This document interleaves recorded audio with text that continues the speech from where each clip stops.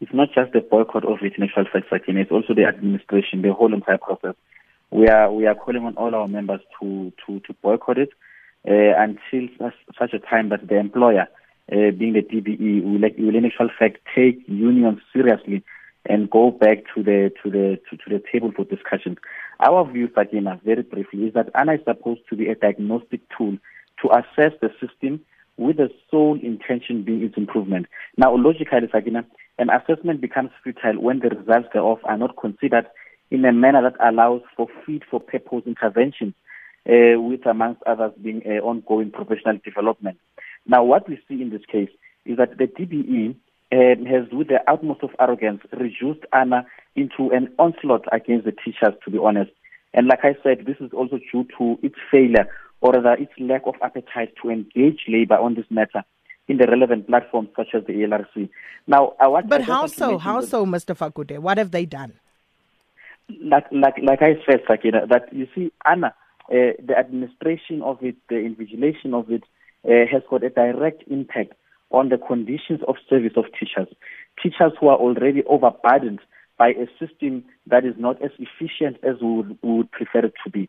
Now, the minute the employer goes ahead without considering our proposals and without coming to the table to sit down with us and say that, look, this is our view as a DBE, what is your view as labor? Now, that has not happened.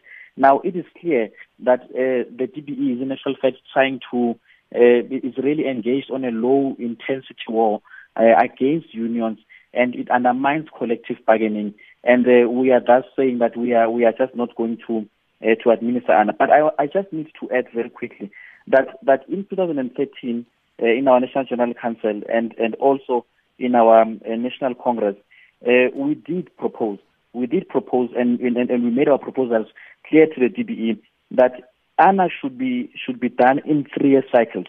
Right? This is where the logic comes in. It should be done in 3-year cycles so that there can be an opportunity for thorough engagement with stakeholders, including teachers and specific schools, on the results and the analysis thereof. But most importantly, for remedial action as well to be taken. That is the whole point of ANA. Now, if you're going to do this annually, right, without in actual fact providing any opportunity for remedial action, then it becomes a futile exercise. It is just overburdening teachers, and we're not accepting it.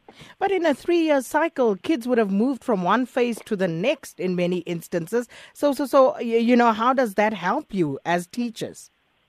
Well, remember, Sakina, that there are already ordinary assessments that are already part of the curriculum, right? So ANA, and as per the department's own definition, is that it is supposed to be a systemic evaluation tool.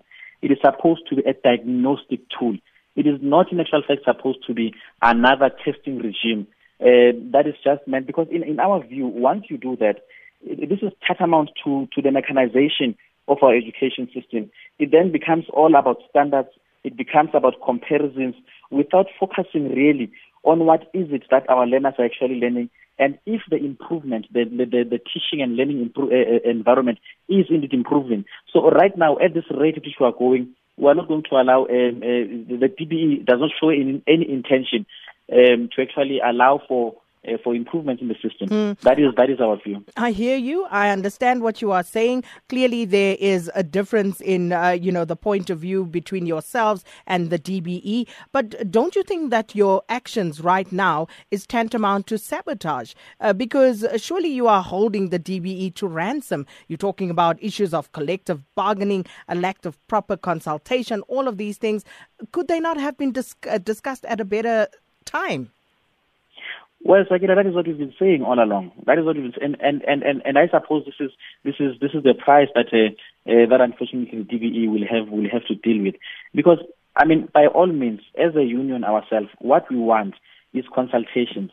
Now, when the department decides to go ahead and unilaterally impose policies, right, that have a direct impact on our conditions of service, unfortunately, there will be no better time to take up arms other than now. By the way, this is nothing new to the DBE. The DBE has been aware of our discontent about the manner in which it was going since 2013, for that matter. So this is nothing new, really. In fact, even earlier than that. So it is not a surprise to the DBE. And like I said, unfortunately, if it is an issue that affects our conditions of service, there will be no better time than now, because teachers, frankly, are tired of being undermined by the DBE.